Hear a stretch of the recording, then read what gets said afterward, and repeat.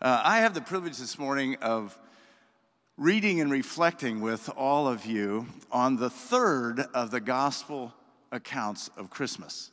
First one, of course, is Matthew. Second one is Luke. But the third is the Gospel of John. And this morning we're going to read and we're going to reflect on John's story of the coming of Jesus. And what you'll notice is that his theme is the same as the other two. The theme of all the Christmas stories is the wonder of Jesus, the wonder of who he is and the wonder of what he came to do and the wonder of what he'll give you if you will take it, receive it, follow him. The theme of all of the Christmas stories is the wonder of this thing. But the content of John's Christmas story is very different. It doesn't have any of the traditional pieces of the Christmas story. There's no Mary and Joseph. There's no angels or shepherds or wise men. There's no inn that's full. There's no manger in this story. But what he does give us in this story is a heaven's eye view of the majesty of Jesus. He gives us a full-length view of the infinity of his nature and the eternity of his age and the extravagance of his love. And the purpose of this thing is to shake us. I mean, as we read this, it's just a man that's kind of overflowing. I mean, you'll see with a sense of being overwhelmed at the wonder of Jesus. And the whole purpose of this thing, frankly, is to shake us awake to the wonder of who it is that's come to the earth and what he's done and what he wants to give us. So if you're sleepy today, so if you're in your bathrobe and your slippers and you're kind of laid back in your big soft sofa there and you're kind of dozing, you're feeling a little groggy or you're feeling a little groggy. Ellie, if you're feeling a little tired over there, shake your head, roll your shoulders, and say to your soul, wake up! Soul, wake up! God is about to say something marvelous. It'll bring you great joy if you get it. Wake up. In fact, as I was getting ready, I was reading this, getting ready, I had this memory flash through my mind. And it took me back 50 years to the time I was a young military student pilot. And it was the morning I was going to take fly cross country in this little T-37, which is kind of the Jaguar, a little sports car of an airplane. And I was going to fly cross country from our little base in South Georgia down to the Navy air base down at Key West, very end of the Florida Keys. And so we did. We taxied our airplane out, and we pushed the throttle into afterburners. And this little jet has these two rockets, and when you push the throttle right to the wall, it's like getting kicked in the seat of the pants, and off we went. We roared down the runway and took off, and we headed off towards the Florida coast.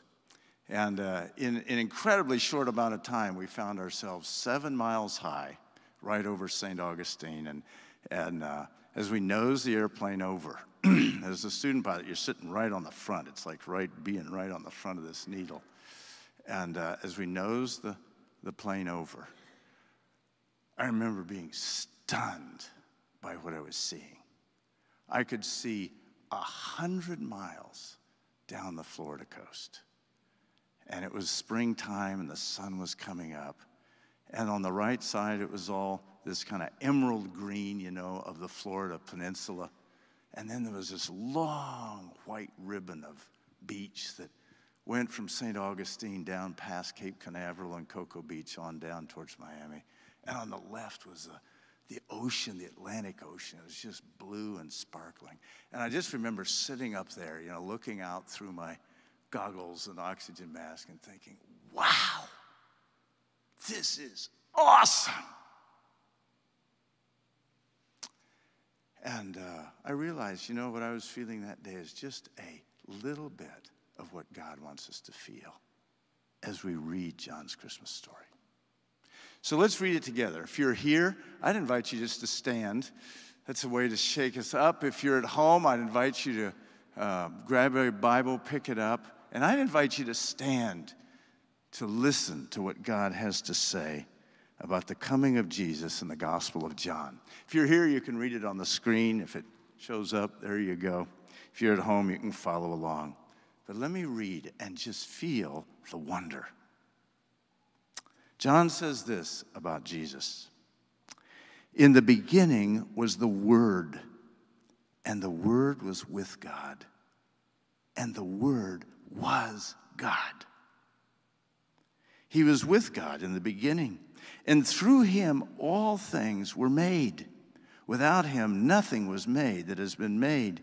And in him was life, and that life was the light of all mankind.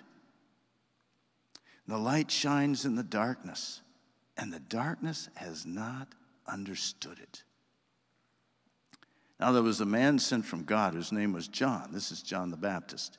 And he came as a witness to testify concerning the light, so that through him all might believe. Now he himself was not the light. He came only as a witness to the light. The true light that gives light to everyone was coming into the world.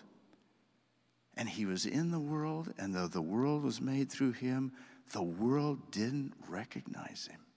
And he came to that which was his own, but his own didn't receive him. Yet to all who did receive him, to those who believed in his name, he gave the right to become children of God. Children born not of natural descent or of human decision or of a husband's will, but born of God. And the Word became flesh and made his dwelling among us, and we've seen his glory, the glory of the one and only Son who came from the Father, full of grace and truth. Now, these are the very words of God. Please be seated. Okay, so this is John's story, his Christmas story, the story of the coming of Jesus. And embedded in this, there are three messages from God to all of us. Message number one is a message we've begun to talk about. It's a message of wonder, and it has to do with Jesus. And the message is simple. The message is that Jesus is God himself.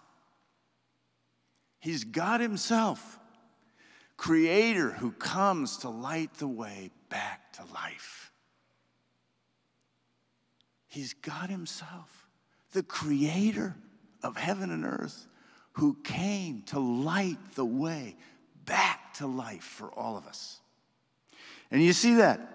You see, John is telling us, he says he's God himself. In the beginning was the Word, and the Word was with God, and the Word was God. And when John uses this as a Jew, he's not using it the way it was used in the rest of the Roman Empire, the rest of the Greek world. And in that world, it was used symbolically. It was used figuratively. It was used as kind of an honorary title for somebody who was strong and wise and great. The Romans called their emperors God. And that's what they meant. This man was a great man. He was a great man. He was a wonderful man. He had unusual wisdom. He had unusual strength. He has unusual discernment. He was unusually influential. He left a great mark on the earth. That's God, little g. That's not what John is saying here. He's a Jew. He doesn't talk like a Roman. When he says he was God, he was saying in Jesus is all the infinity of God himself. All the eternity of God. All the goodness of God. Everything that God is. And we all have an instinctive sense that God is amazing. He's out there. He's wise beyond anything we have. He's powerful beyond anything. There's a goodness about him that's beyond anything. What John is saying, what you know in your spirit to be God, you need to realize all of that is what Jesus is. Now that's an important thing. particularly for us in the West. I mean, we grow up, we see pictures of Jesus, and the pictures of Jesus are Jesus as a little baby, right? In a manger. We see him as a young boy standing beside Joseph as a carpenter's son.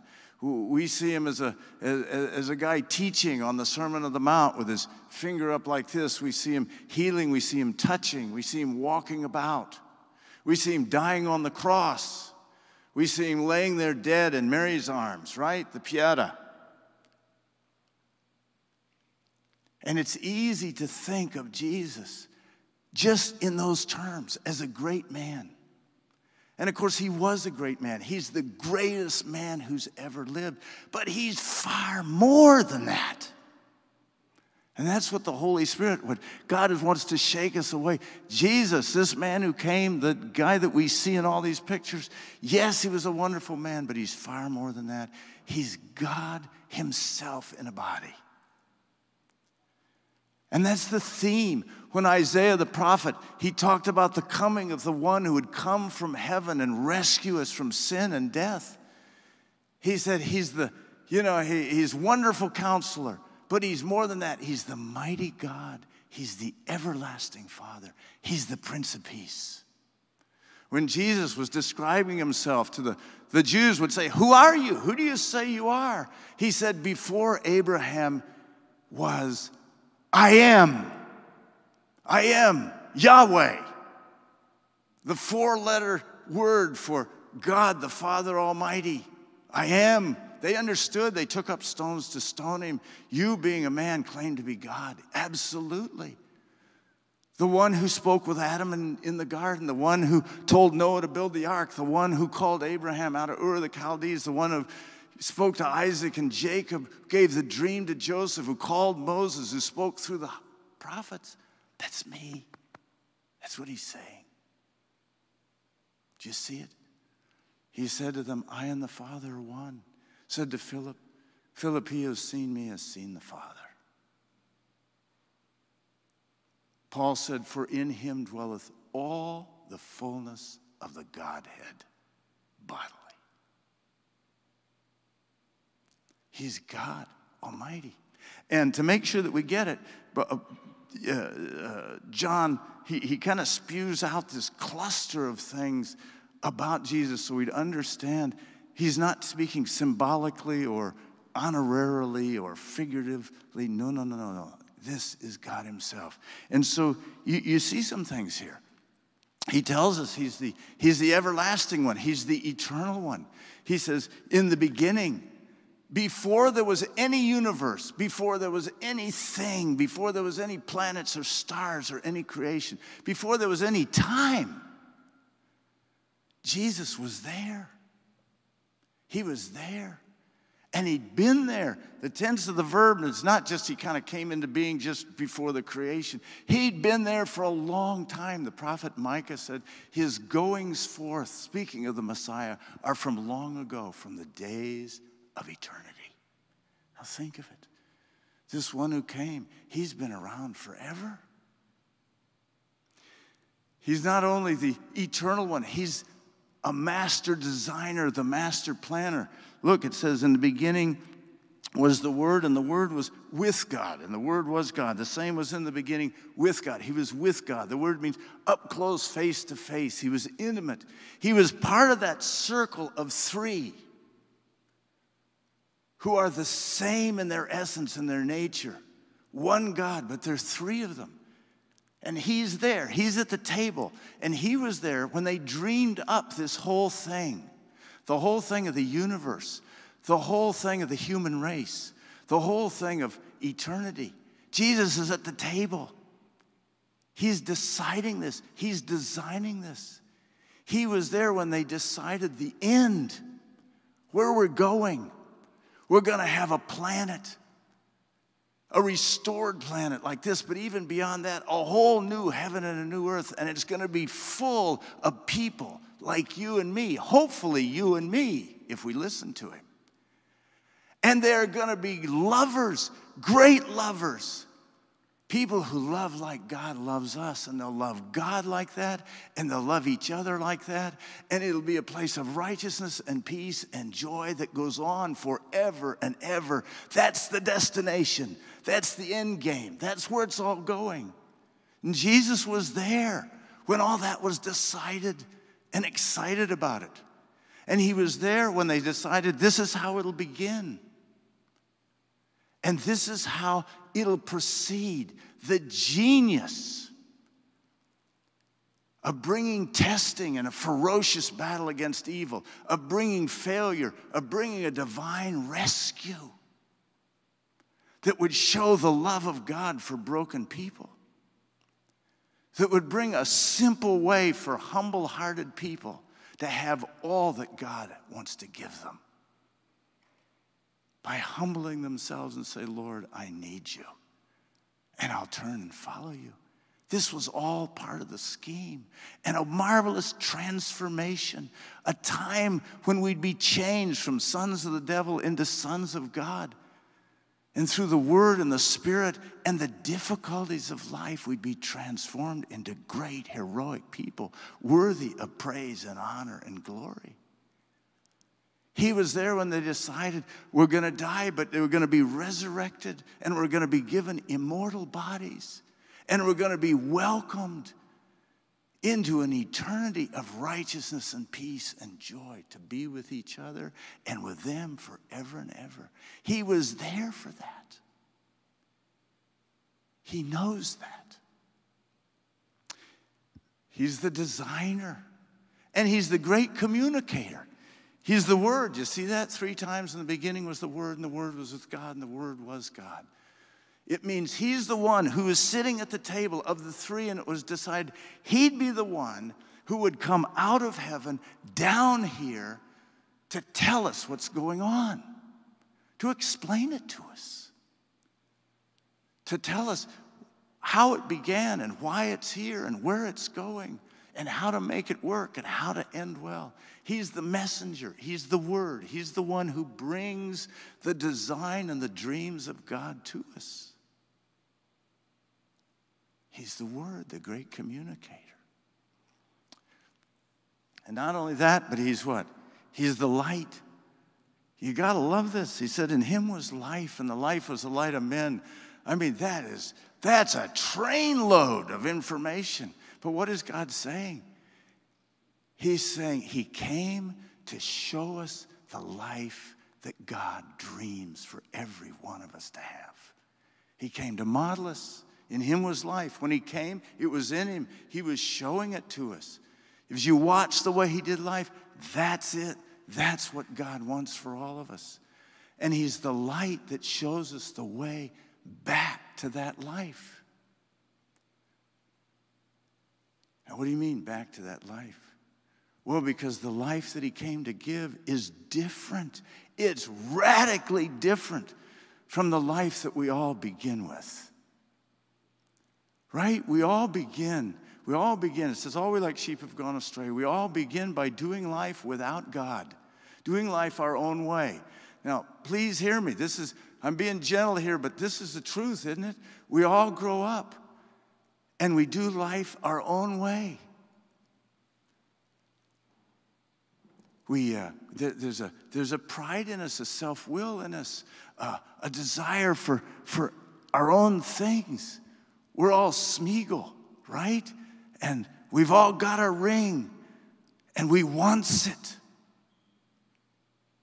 Right? We wants it.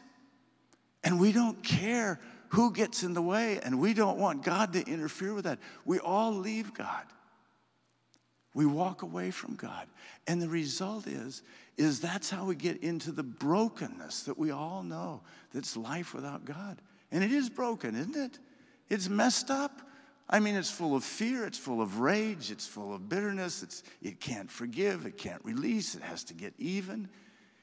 It's bound by, there's a meanness, there's a jealousy, there's an envy, there's a comparing, there's a scratching and a scrambling for worth and value. Am I painting a bad picture here? It's broken, isn't it? I mean, just look inside what I'm feeling. Look at the relationships. Look at homes. Look at marriages. Look at kids with their parents. Look at the culture. Look at nations. It is messed up. And when we walk away from God, we walk away from the life that he dreams for us. There's several of us, we have this thing we call a D group. We meet in the early morning, we read the Bible. We're reading Psalm 25. David was saying, oh, God, forgive the sins of my youth.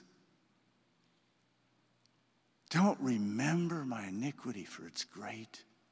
Can you relate to that? I mean, I can relate to that. I think back on my youth. You know, on the outside, I was the all-American boy. I was an honor student. I was an athlete, D1 athlete in 2 sports.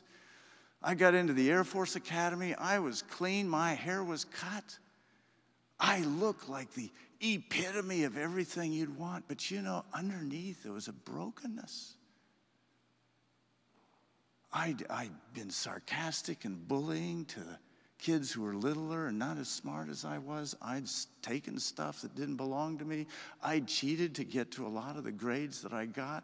I had a girlfriend in high school, and the things we did left a train wreck of her life by the time I walked away from her in my early 20s.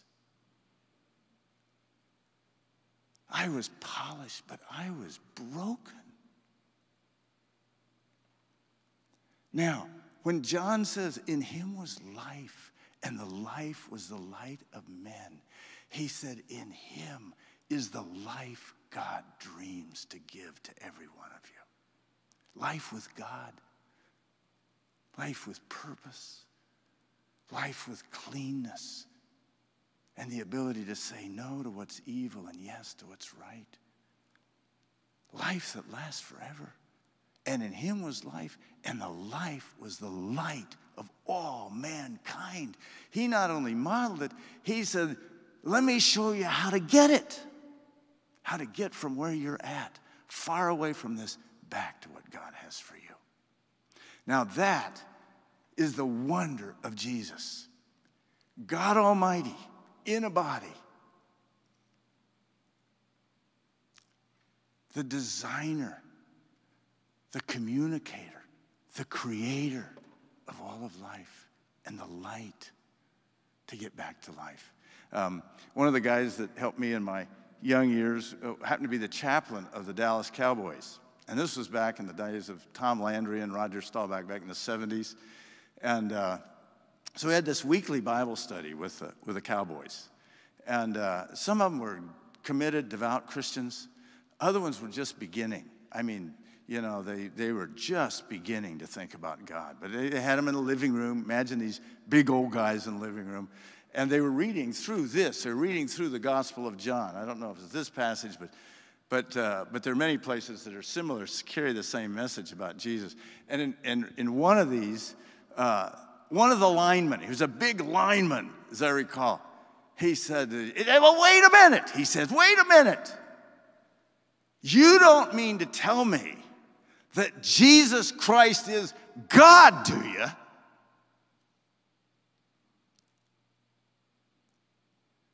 And they read it. In the beginning was the Word was with God, the Word was God. And what was going on inside is, oh my goodness, I need to listen to this man. He knows. He knows. That's what John is saying. Listen to him. He's been around from the beginning. He knows. Message number 2. We need to go quickly. Message number 2 is a message of warning. And it's a message of warning. You see it here. And it's a message, the message is simple. Beware lest the darkness keep you from seeing and realizing who this man is and what he came to give. Beware of the darkness. And that's what it says, right? He tells us, it's a stunning story. You think, oh, good, he's going to come and everybody's going to receive him and it's going to be amazing. That's not what happened, right? He says, this is what John is saying. The light shines in the darkness, and the darkness has not understood it.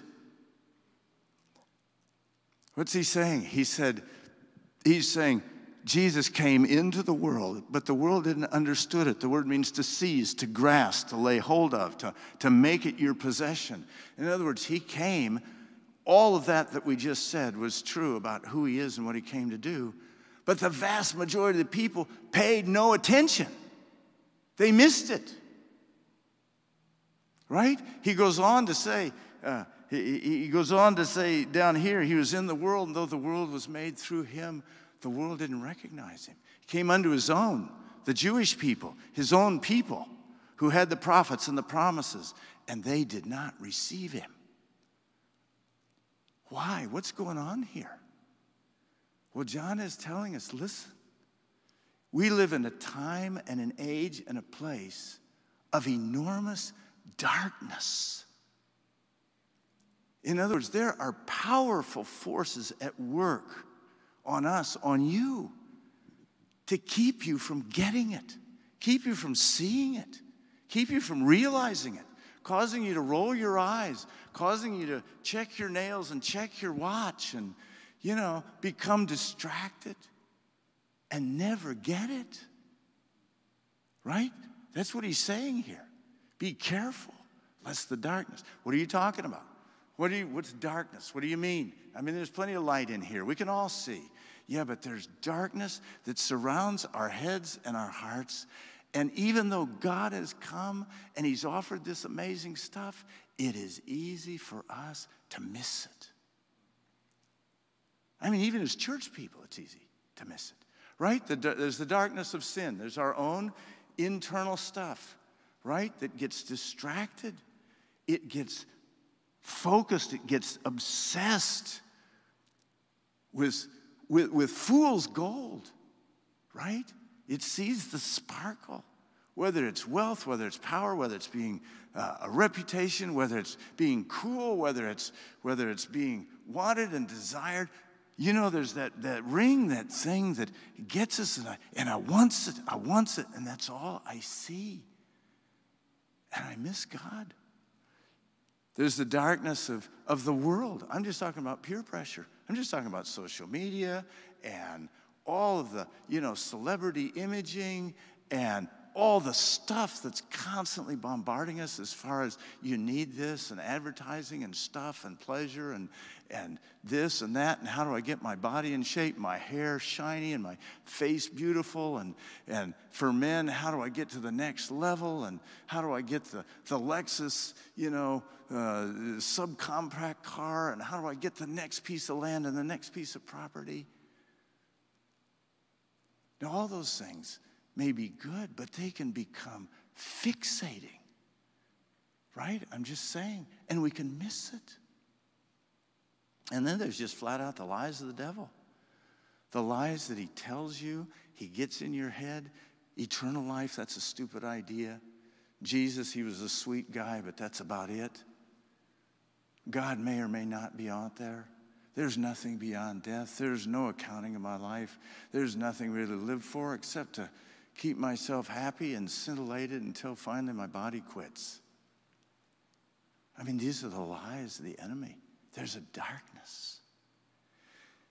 I remember when I was a young cadet back at the Air Force Academy, I just read this. In fact, I came to Christ as a freshman in college, and my roommate started me reading right here, John chapter 1.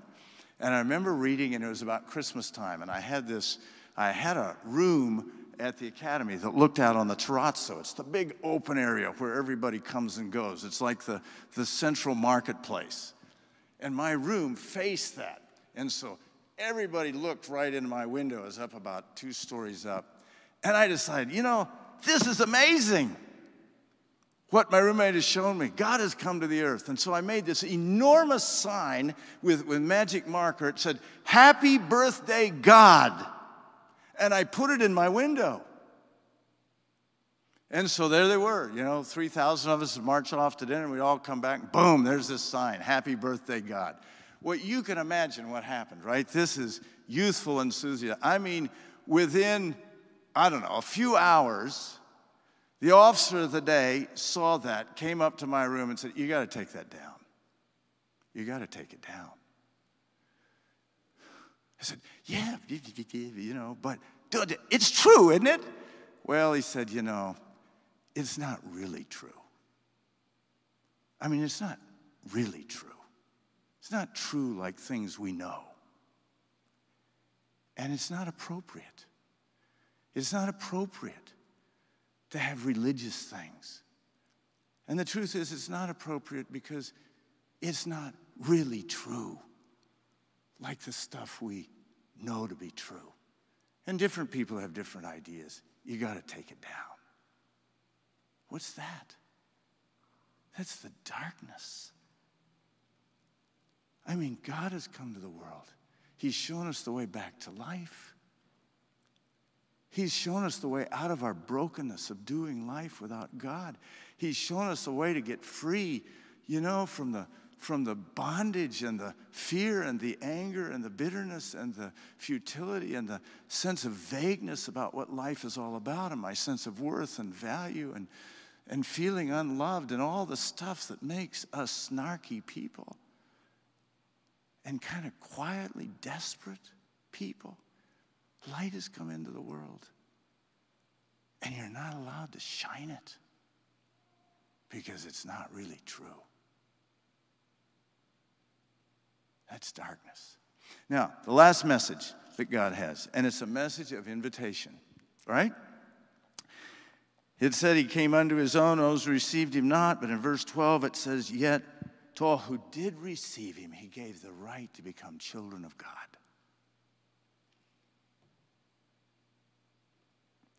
It's a message of invitation. It's simple. It's a message to receive him, to believe in him. And if you'll do that, God will give you new life. As a child of God, you'll be his child. Receive him. What does that mean? Receive him means to respond reasonably, responsibly, warmly, in a way that's honoring. It's a wonderful word. I mean, you get a picture of it, somebody's receiving. It means respond to him in a way that we should respond to somebody who is this and who offers us these things. Believe in him. What does that mean? It doesn't mean just give assent to him. It doesn't mean just believe the story. It means to fully devote myself to him. Believe in him. You put those two words together, and it's God calling deep to your inmost being. Now listen carefully. He's calling deep to your inmost being. He's saying, listen, receive him, believe in him. What does it mean? It means to turn, make a deep turn in my soul from doing life my own way and living in my own brokenness towards God. I say, God, I'm done with that. Honestly, I'm a lousy Lord. I'm a lousy steerer. My life is broken. I'm done. And I want to turn, and from now on, I want to turn and I want to follow you and the Son that you've sent, your Son Jesus. And I want to let him shape the way I think, because he knows. He's been around for eternity. He was there when this whole thing was dreamed up. He was the one who decided where it's going. He knows how to make life work. And from now on, he's my teacher. He's my Savior. He's my Lord. I'm going to live, not just live for him, I'm going to do that, but I want to let him show me how to do life. There's a deep turn.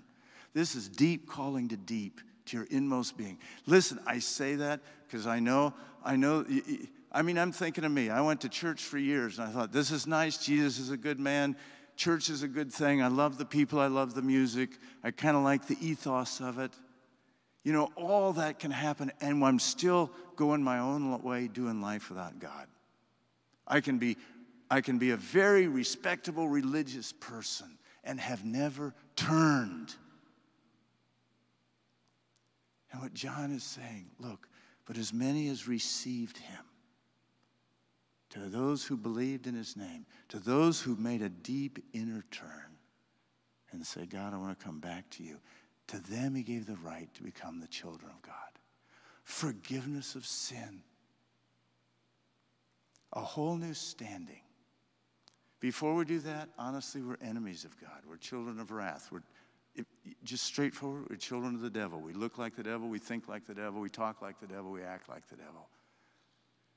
But when we make that turn, all that changes.